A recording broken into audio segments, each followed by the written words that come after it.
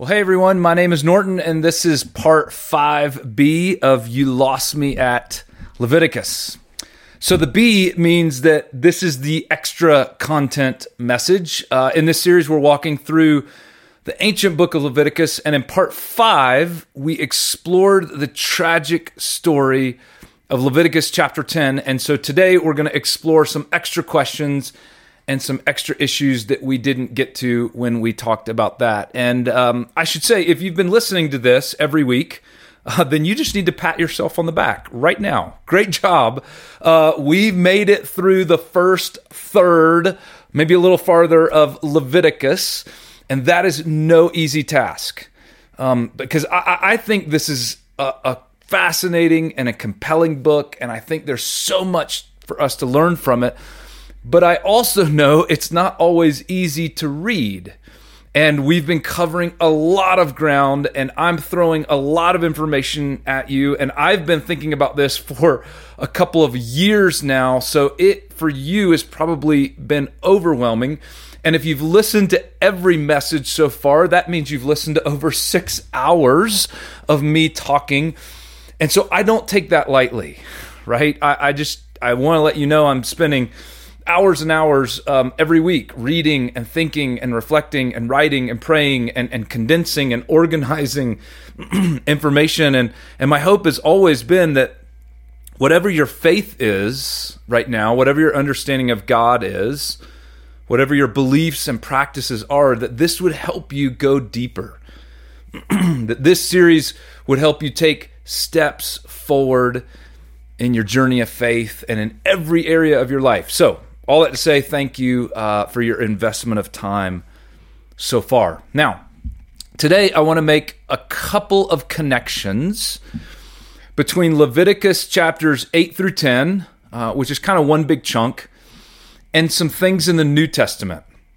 So we'll do that in the first half, and then in the second part of the podcast, I want to think more deeply about this tragic story in Leviticus chapter 10 and what it says about priests in general and what that means for all of us. So first, two connections to the New Testament that I want to just bring to your attention or make you aware of.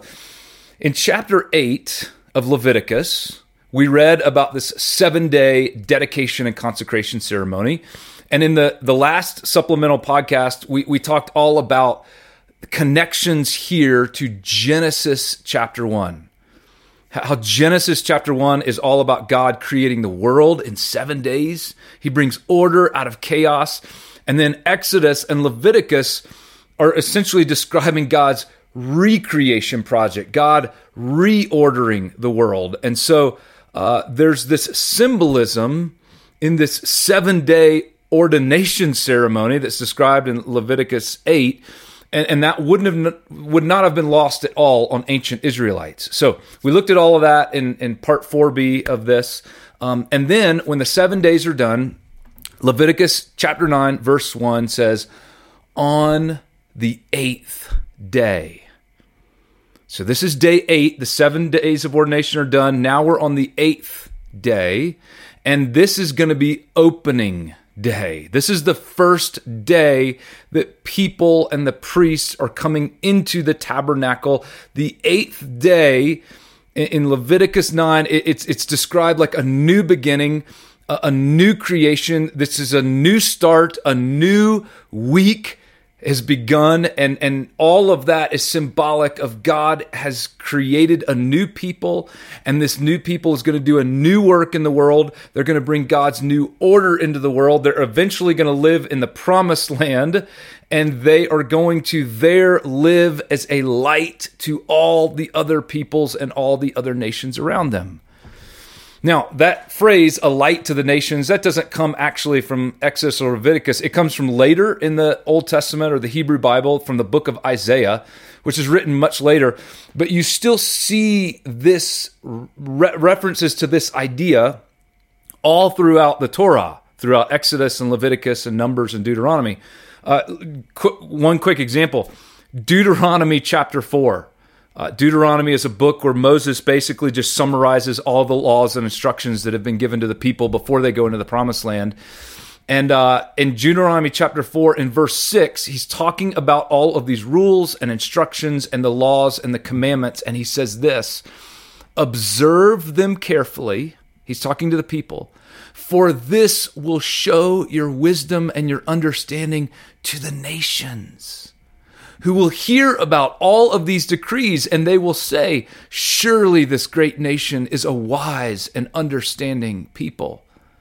And then Moses goes on to talk about how these people from other nations are going to see how the people of Israel know God, know Yahweh, and understand Yahweh, and live under Yahweh's rule, and these laws are good, and that will impress something upon all the other nations. So there is always this eye toward a bigger mission for Israel. It's not just about Israel living with God.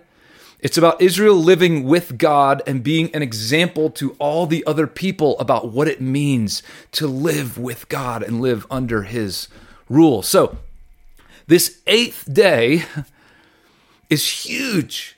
It's the first day that the people are entering into the tent of meeting, and they are able to draw close to God, and they are able to live with him and welcome him into their presence and begin to live out his mission in the world. 7 days of recreation, right? That's the ordination ceremony, recalling the story and the work of Genesis 1. And then a new beginning on the 8th day. Now, let me show you something going on in the New Testament, because this is fascinating. It's 1,300 some odd years later. And there's the Apostle John. His name is John. He's Jewish. He's a follower of Jesus. And he writes a book about Jesus' life. Jesus was a Jewish rabbi, and John had become a disciple and follower of him. And so he writes this book about Jesus' life, and it's different from the other 3 books that we have about Jesus. There's Matthew, Mark, and Luke, and they all have some similar stories and a little bit of a similar approach. But John has some different things, some profound truths that he wants to communicate about Jesus and what God was doing for Israel in Jesus and for the sake of the whole world. And so look at how John starts his book. This is John chapter 1, verse 1. In the beginning was the Word, and the Word was with God, and the Word was God. So this phrase, in the beginning, does that ring any bells? Any idea where that comes from, right?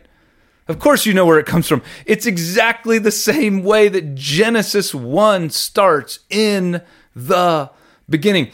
This would be like me starting a sermon by saying, we hold these truths to be self-evident, right? And any American would immediately know that I am using words from the Declaration of Independence, and whatever I am about to say is recalling or referencing or bringing in ideas from that ancient document. So John is beginning his whole book by saying, in the beginning. In other words, I have a new creation story to share with you. It's going to be like a Genesis 1 story. And it's going to be like that tabernacle story from Exodus and Leviticus that recalled Genesis 1. It's going to be a 7-day story of God's new creation and new work. And a few sentences later, John says in chapter 1, God came to live with us, to dwell with us, to reside among us. The word he uses there is to tabernacle, if we can turn it into a verb, to tabernacle with us. In other words, just like God did when our people were living in the wilderness, and he told us to build this tabernacle so he could reside with us and live with us and be with us and dwell with us. He is now doing that again, John says. He came to dwell with us in the person of Jesus. You see, John is giving all kinds of hints to his fellow Jews, that's mainly who he's writing to, that he is telling a new creation story. Jesus is going to be at the center of this story, but it's a new creation story. And then look at what John does in the rest of his book. If you know much about the book of John, he describes 7 different signs or miracles that Jesus does throughout his ministry to show us or to demonstrate to us that he was sent from God. Now, Jesus does more than that, but John just focuses on 7. Why? Well, 7's important, right? It's symbolic. And so, in fact, the very first one is Jesus changing water into wine at a wedding, right? Most of us know that story. At the very end of that story, chapter 2, verse 11, John writes this: what Jesus did here in Cana of Galilee, by the way, Galilee was the part of northern Israel that was known as Galilee of the nations. Because there weren't as many Jews living there. There were other people from other nations and other people groups that had moved there. So it was known as a more Gentile place in Israel. It was called Galilee of the nations. And this is where Jesus does, John tells us, his first sign in this place among the nations. What Jesus did here in Cana of Galilee was the first of the signs through which he revealed his glory. Now that word glory, I mean, that is a huge concept in the Torah. The tent of meeting, the tabernacle, that was all about God's glory. That's where God's glory resided with the people. And John is basically saying, like, hey, I'm just going to share with you 7 signs that Jesus did to reveal his glory, right? To show us that this is God living with us. To show anyone and everyone who came into contact with Jesus that if you want to meet with God, if you want to go live with God, if you want to go to the tabernacle or the temple to experience God and his glory, the place to actually go is Jesus. He is the fullness of God's presence now dwelling with us. So John describes these 7 signs, and I'm not going to go through all of them, but right, the number 7 is hugely symbolic. John also has in his book 7 I am statements that Jesus makes about his identity. I am the bread of life, he says at one point. I am the light of the world. There's 7 of these. By the way, remember, bread in the Torah was all about God's provision for the people to feed them. Light or fire was about God's guidance and God's glory. So when Jesus is saying, I am the bread of life and I am the light of the world, he is continuing to point back to God and who he is. So there's 7 signs, there's 7 I am statements. And then in John's book, he also describes Jesus attending Jewish feasts 7 different times. And he highlights this. He'll say, Jesus went to Jerusalem for the Passover. This was the second time he went to Jerusalem for the Passover, or for the Feast of Tabernacles, or for these different Jewish feasts. And so John is and this wouldn't have been strange because that's what most good Jews did at that time. They would celebrate these feasts. But John is communicating in the very subtle, but if you're Jewish at that time, I'm not Jewish now, so I often miss this, but if you're Jewish at that time, this would not have been subtle at all. John is communicating that Jesus is this long-awaited Messiah who is doing the work of bringing God's new creation into the world. And there are all these 7s to indicate that this is a creation week. And the 7th feast that Jesus attends is Passover, and it's his last Passover in Jerusalem when he is arrested, and then he's tried, and then he's crucified, and then he is buried in the tomb. And then look at what John says in chapter 20, verse 1. Early on the first day of the week, while it was still dark, Mary Magdalene went to the tomb and saw that the stone had been removed from the entrance. Early on the first day of the week, right? We now call this Sunday, Easter morning, right? Easter Sunday morning. That's the 8th day for Jews.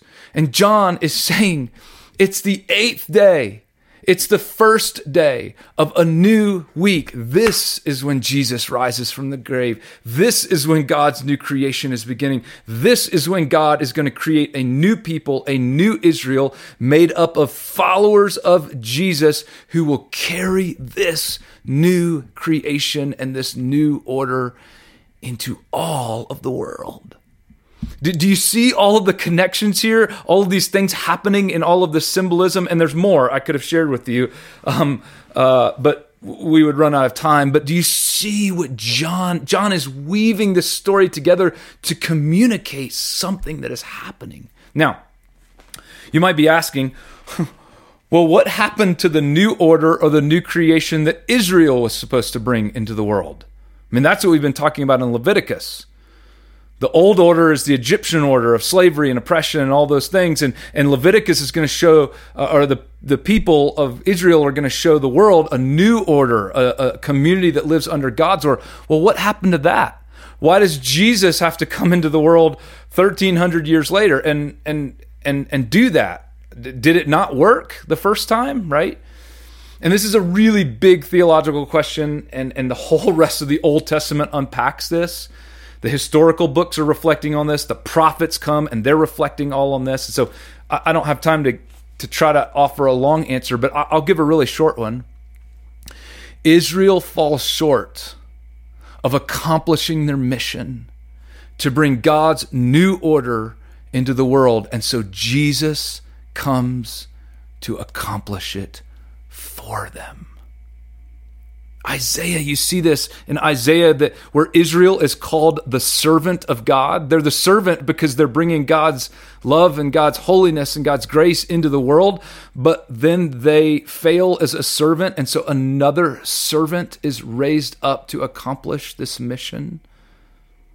And it's a suffering servant. Or as scholar N.T. Wright would say, Israel, you see in the Old Testament, Israel is called to be the people who will bring God's message of rescue. He delivers them and rescues them from Egypt. They will bring God's message of rescue into the world, but it becomes clear that the rescuers who are going to bring the message of rescue need rescuing themselves. The people who are to bring the message of hope and redemption and new creation end up needing that message of hope and redemption and new creation as well. And so Jesus comes to fulfill all of that for Israel. He is the Messiah for Israel, but it's not just for Israel. It is for the whole world. Now, there's one other fascinating story, New Testament connection with this tragic story that's told in Leviticus chapter 10. After the story of Leviticus 10, remember Nadab and Abihu, they do the strange fire and then they suddenly die. I won't go back through all that. But in the New Testament, after Jesus rises from the grave, that's the end of John and the end of the gospel accounts sort of tell that story. He gives this mission to his followers.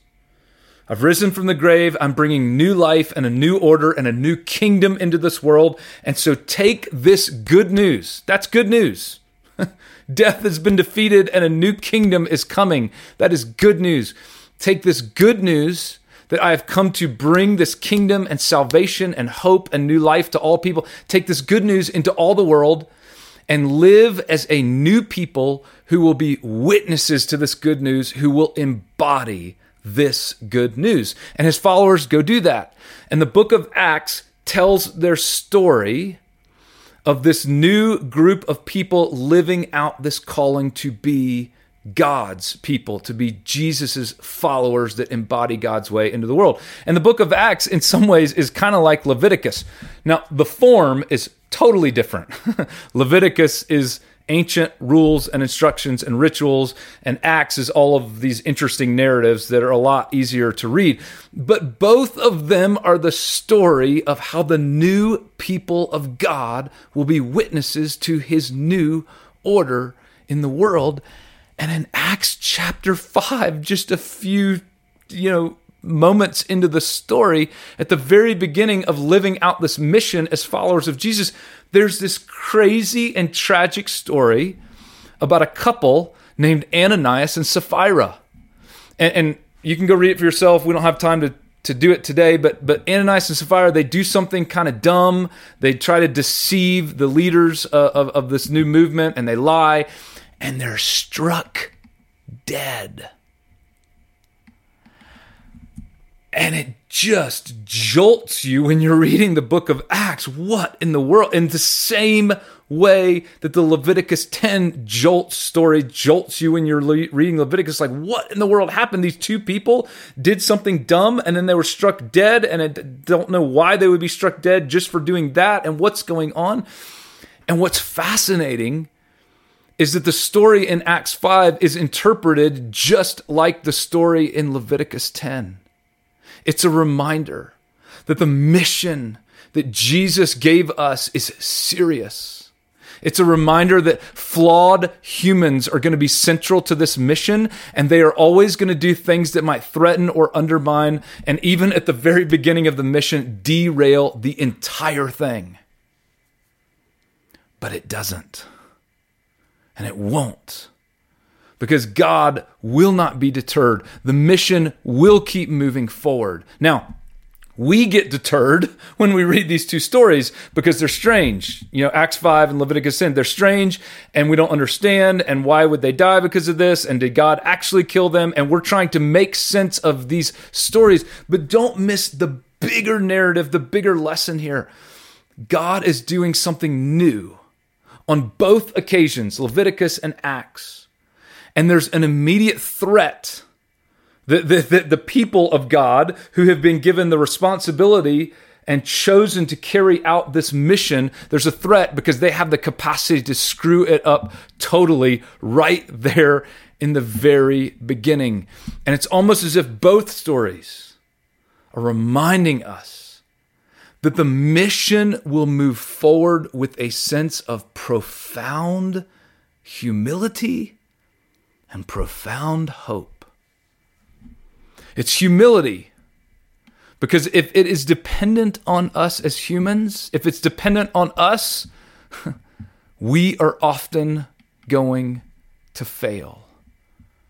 And there's a deep sense of humility in that realization that I'm not going to be perfect. I'm not going to fulfill the mission perfectly. If all of God's desires and the mission are resting on my shoulders, it's going to fail. That is humbling. There's a sense of humility in that realization, but there's also hope. Hope that it's not dependent on me, that it is not dependent on us, that God allows us and invites us to play a central and an important role, but ultimately God will be the one who will bring his new creation and his new life and his redemption into the world. Humility and hope, those are always our responses to what God is doing in us and through us. And I think that's the message of Leviticus 10 and Acts chapter 5. Now, let's switch gears and let's go back and talk about these priests in Leviticus chapter 10 for the second half of this podcast. But before we do that, first, a word from our sponsor. I'm kidding. We don't have a sponsor. There's only 4 of you listening to this. Let's be honest. We don't need a sponsor for this, so let's just jump right in. In the second part of our discussion today, let's talk about the role of priests in the Old Testament. Because that's really what chapters 8 through 10 in Leviticus are all about. They're about these priests, right? Who are ordained and dedicated and consecrated and begin to live out this role. And this is not just interesting historical stuff. I mean, I hope it's interesting. And I hope for those of you who like history, it's historical and it's helpful.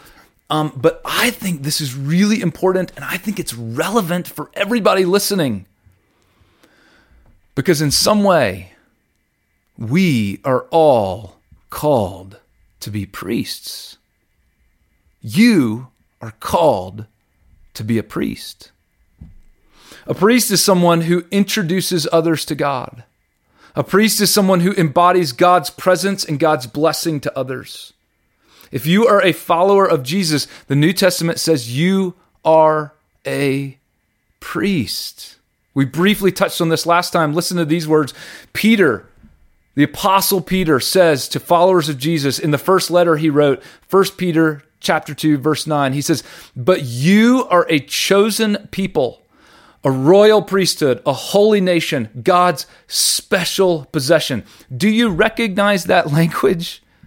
That's straight from Exodus. Exodus 19. We read that at the very beginning, right? This is Exodus language, but Peter's talking to followers of Jesus. And in fact, many of the followers of Jesus he's talking to now are Gentiles. They're not even Jews. They didn't read this. They didn't grow up with any of those customs or any of those cultures. That's not part of their heritage at all. But he is now saying that if you are a follower of Jesus, you have inherited the promise and the hope and the calling of the nation of Israel to be God's priests in the world. He goes on, he says, "You're a chosen people, a royal priesthood, a holy nation, God's special possession, that you may declare the praises of him who called you out of darkness into his wonderful or marvelous light." In other words, if you're a follower of Jesus, you have been saved from darkness into light, and now you are to be a light to other people. That's what it means to be a priest, to be a light to other people. And so practically speaking, I mentioned this last time, to be a priest means to speak God's words, to show God's will, and to share God's grace with others.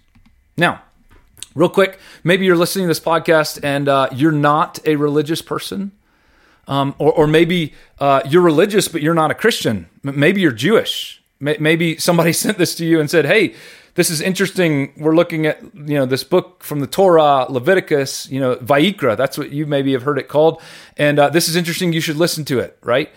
Or maybe you're a spiritual person and you would not call yourself a Christian, but you would say you're spiritual. And that's totally fine. That is okay.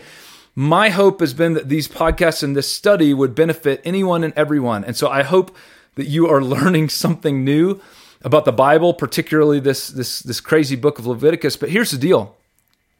I'm guessing you would not be listening if you weren't pursuing or desiring a deeper level of spirituality in your life. You certainly wouldn't have made it through to part 5B. That's what, 10 messages now, right? You wouldn't have made it this far. You wouldn't keep listening if you weren't desiring a deeper level of spirituality, a deeper connection with God, a greater sense of wholeness and healing.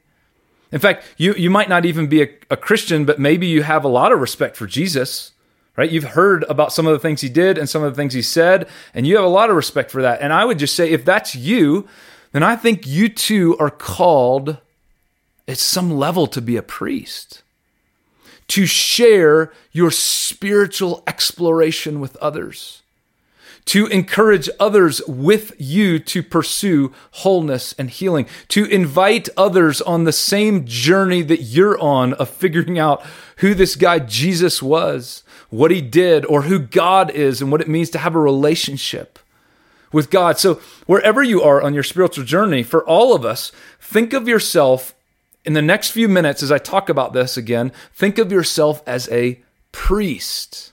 Now, let me give you an image building on, and I said some things about priests. If you've had a bad experience with priests, I said that in the last Supplemental podcast, so that sort of applies here. But let me give you an image for what it means to be a priest in the way Leviticus talks about it, and then how we might think about that in our own lives.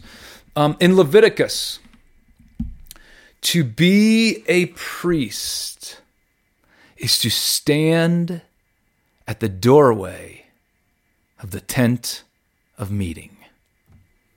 This is the picture, the image that we see all throughout Leviticus. Chapter 1, when anyone brings an offering, they are to bring it to the priest at the entrance to the tent of meeting. Now, the word Hebrew word for entrance here is just the word normally used for door or doorway. At the tent of meeting, there wasn't an actual door. There was a big courtyard, and there was this wall of curtains or linens all around the courtyard. And so you're outside of that, and then there's one place where some curtains or linens were pulled back, and that was the entrance. That was the portal. And when you walked through that threshold into the courtyard, through that doorway, the priest would be standing there ready to help you bring your offering or your sacrifice to God. The priests stand at the doorway. And all the gifts described in chapters 1 through 7 are brought to the priests who are standing at the doorway. Chapter 8, when the tent and the priests are dedicated and consecrated for 7 days, it says the priests must stay at the entrance, stay at the doorway. Chapter 10, when this tragic thing happens to Nadab and Abihu, Moses says to Aaron and his remaining sons, verse 7, chapter 10, do not leave the entrance. Do not leave the doorway of the tent of meeting. Why? Because you're still priests.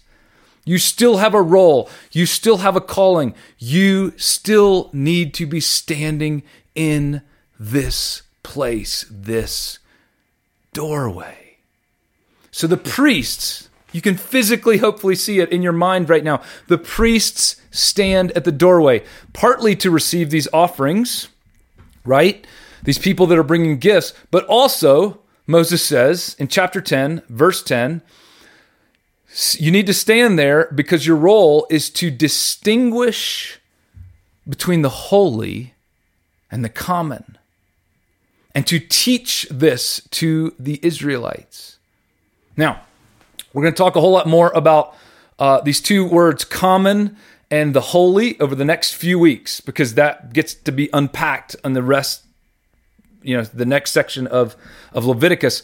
But just start with this physical image, okay? The common and the holy are like two geographical, actual places. Outside of the tent is the common. Inside of the tent is the holy. So outside the tent, everything outside the wall is the common. Common does not mean bad, and it does not mean sinful. Common was just where you lived. Your tent where you lived with your family was outside of the main tent of meeting. There's all these tents surrounding it where all the people lived. It's where their tents were set up. It's where people ate. It's where people slept. It's where people raised their sheep. It's where people lived their lives. This was called common space. But when you went through the doorway to the tent of meeting, you were now in holy space. There was this designated, separated, holy space in the midst of the entire camp, and it was separated by this curtain, and this space is different. This space is set apart. This space is distinguished from common space. And the priests stood at the doorway between the two. The priests navigated the journey for people from common space to holy space. So in the most tangible, physical, geographical way that you can think of it, outside the tent is common space, inside is holy space. Now, what does that mean? Again, we're going to unpack this more thoroughly over the next several weeks, but here's one way of thinking about this. Common space might be represented as space where you are ignorant of God's presence, right? You're at home doing the dishes. You're playing with your kids. You're repairing the wheels on your cart. You're feeding the goats. You're carving bowls to eat food out of, if you're an ancient Israelite. And God is present in all of those places. We know God is present everywhere, and He's present in all of those activities, but you are not aware of His presence. You're not mindful of it. You're ignorant of it. You're just doing the things of life that you need to do. But when you walk over to this tent of meeting and you walk through that doorway with that goat that you're bringing as a gift to God out of gratitude, you are intensely aware of God's presence. He is here in this place. I am coming to bring him an offering. I am coming to celebrate him. I am coming to express my gratitude to him. And so I walked over to this place with this thing to express my gratitude to him, or perhaps to offer a different kind of sacrifice to ask for his grace and his forgiveness, or to make amends for something I've done. And the role of the priests is to help people make that journey from common life where they are not aware or they are ignorant of God's presence into this space where they have this very heightened and acute aware of God's presence. So if you're a priest, you stand at the doorway between the common and the holy, between ignorance of God's presence and a deep awareness of God's presence. And it is not so that people would come to the tent and stay and live there, right? You do not come to the tent of meeting and then just lay down there and live the rest of your life there. Everyone goes back out. Everyone goes back to their homes. They go back to their work. They go back to the details of their lives. They go back to their families. They go back to cooking meals. But perhaps when they go back, they begin to live their lives with a deeper awareness of God's presence, not only in the tent of meeting, but in the details of their lives as well.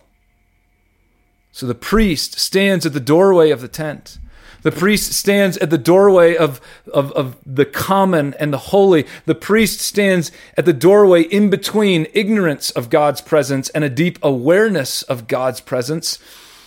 And here's how we might pull all of this together. The priest stands at the doorway between what is and what should and could be. What is a world without God's ordering.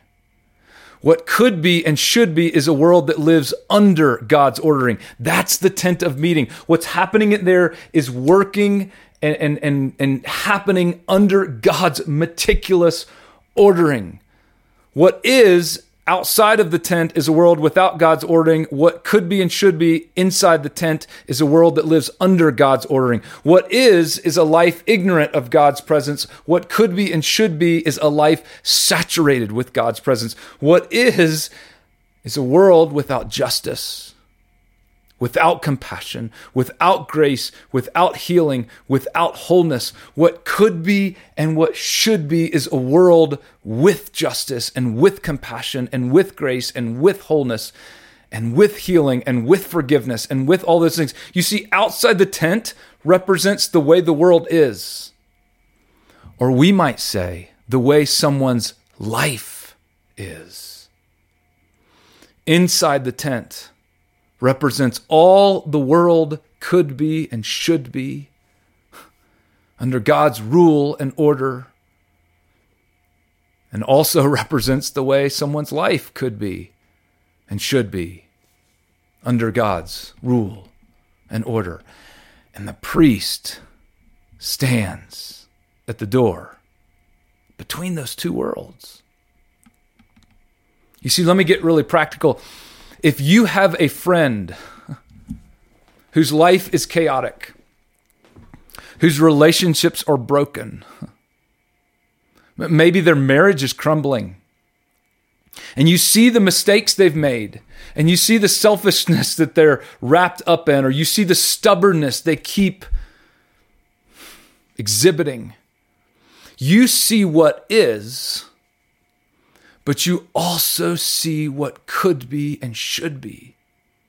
You see that if he would just acknowledge the dumb things he's done, you see that if he would just go to counseling, you see if she would just apologize, if she would just admit her stubbornness, you see if they would just stop trying to win arguments and start trying to offer healing.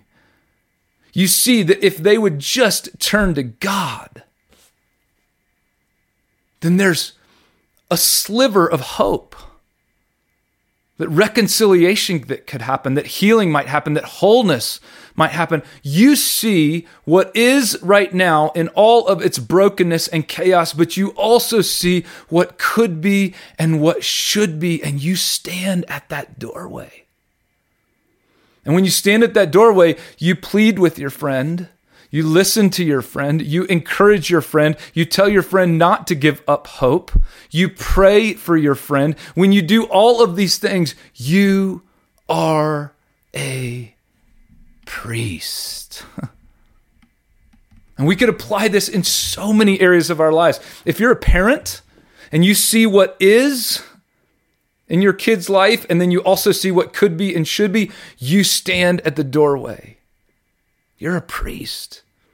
If you lead other people in any form or fashion, you see what is, you also see what could be and what should be. And you're doing everything you can to inspire them, to coach them, to encourage them towards what could be and what should be, the potential, the opportunity that they have in their lives. And sometimes people respond well, right? And sometimes people do not respond very well. But if that's you, if you are standing in that role in the doorway between what is and what could be and should be, you are a priest. And if Aaron and his sons are any example to us, being a priest is hard. It is a holy calling. It is a distinct calling. And there will be days when you will be filled with deep joy and celebration and hope because people are moving towards deeper awareness of God's presence in their lives, towards what they could be and they should be. But there are also days that are humbling and hard, days where you feel like a total failure. Have you ever felt that? Of course you have, right? To be a priest at any level is to experience failure. To see people that you love continue to live their lives in self-destructive ways. To see people that you love not be able to see what could be or should be, even though it seems crystal clear to you. So let me wrap up this podcast by just sharing with you 3 things from Leviticus 8, 9, 10 that I think priests need, I think you need, I think I need, I think we need to navigate the failure, to maintain hope, to stand at the doorway, to believe God will continue to use me for his greater purposes in the world, and that maybe some other people in my life might move more towards what could be and should be, and maybe God will have used me to play some little role in that. So first, being a priest requires soberness, right? Soberness. And that word I'm using initially literally. Remember in chapter 10, God says in the midst of this tragic story, hey, by the way, don't drink on the job. Don't drink alcohol. Don't get drunk. And in fact, in the New Testament, if you're a Christian, we actually see some of these same suggestions or sort of qualifications of leaders in the early church. Leaders in the early church should be people who are sober and not addicted to alcohol. Now, that doesn't mean they have to be teetotalers. The Bible's not saying, all alcohol in all forms is evil or sinful or anything like that, right? We just talked about Jesus turning water into wine.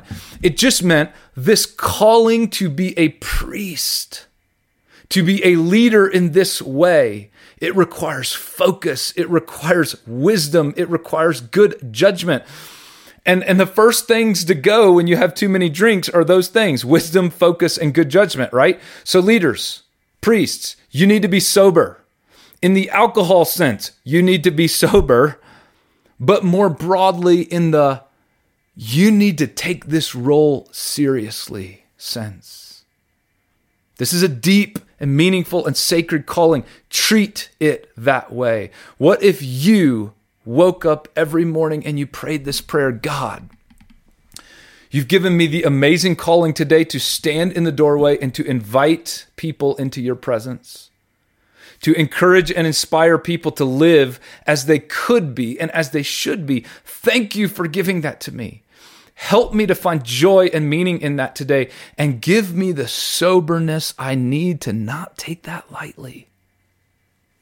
Give me wisdom and focus and good judgment today as I stand in the doorway. Second, being a priest requires presence. Presence. You are carrying and embodying God's presence to others. Remember, the priests were anointed with this oil, and that's described lavishly in chapter 8. And the oil is symbolic that they had God's presence with them. And so Moses says to the other two sons who are still alive in chapter 10, hey, you still have a job to do because you still have God's anointing oil on you. You are embodying God's presence to others. A priest is fully aware that you are carrying God's presence to others. You are welcoming others to see and experience that presence in you. Now, do you know what the opposite of presence is? Distractedness. Being distracted is losing sight of God's presence. Or maybe it's ignoring God's presence, or it's just simply not being aware of it because there's other things that have taken your attention away. It's sort of like when the notifications go off on your phone and it grabs your attention and you'll pull your phone out and you start looking at it and you're focused on what's happening on your screen, right? And when you do that, you're not really fully present in the moment or in the place or to the people you're with anymore. Right? Because you start texting back that other person who's somewhere else, or you start reading that update that you got the notification about, or you start skimming that news story, and you might have the appearance of being present, right? There's someone standing right beside you, and they're talking to you, and they're asking your questions, and you're nodding your head along, and you're saying, yeah, but they know you're not really present anymore. The greatest gift a priest, and remember, I'm talking about you and me, the greatest gift a priest can give to someone else is the gift of presence. Of saying, I am here. I am with you. I am listening. And I am for you. And God is here. And God is with you. And God is listening. And God is for you. Being a priest requires soberness. It requires presence. And here's the last thing I think it requires. It requires sympathy. I mean, think about Aaron for a second.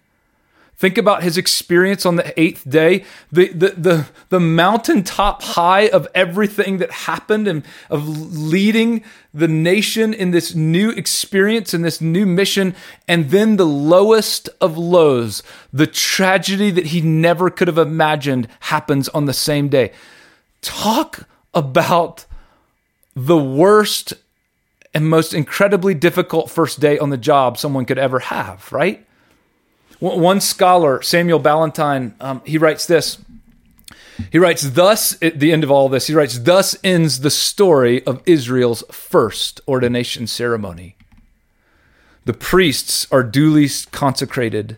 They are specifically commissioned to distinguish and to teach. And before they even begin to fulfill their responsibilities, they have already failed, been judged, and been forced to ponder deeply what it means to stand in between the demands of the holy and the frailties of the common. They stand in between, and it's hard. Aaron loses his 2 sons that day. He knows he's not perfect. He knows there will be more failures. He knows there will be more pain in this role, in this calling. And I have to believe that Aaron, moving forward, will have a new level of sympathy and compassion and grace as he leads others who he knows are stumbling towards him and falling and failing and experiencing pain just like he has been. I gotta believe Aaron will be a sympathetic high priest from this point on. When he teaches people about life and death, about what's important and what's not, he will speak from a place of deep personal experience. And by the way, these three traits, soberness, presence, sympathy, they characterize who Jesus was. Jesus had so much focus in his calling. You don't see Jesus intoxicated by his mission and his power and his calling. You don't see Jesus distracted by it, and you don't see Jesus taking it lightly. You see him sober and focused. You see him carrying God's presence everywhere he goes, bringing compassion and grace to everybody he comes in contact with. And then the writer of Hebrews later in the New Testament says that Jesus is our sympathetic high priest. He leads us from where we are to where we could be and to where we should be. And he's not a slave driver and he's not callous. He knows our weaknesses. He knows our pain. He knows our failures. And he draws us forward with grace and sympathy and never ending, never giving up patience. Jesus will fulfill the calling to be the great high priest that on many days Aaron falls short of. Now, let's wrap that up at that point today. In our next message, we're going to move from chapter 10 into chapter 11, and we're actually going to cover 5 chapters of some of the most unbelievable verses in the Bible you will ever have read that have nothing to do with your life and everything to do with your life. I hope you'll listen next time. Thanks for listening today.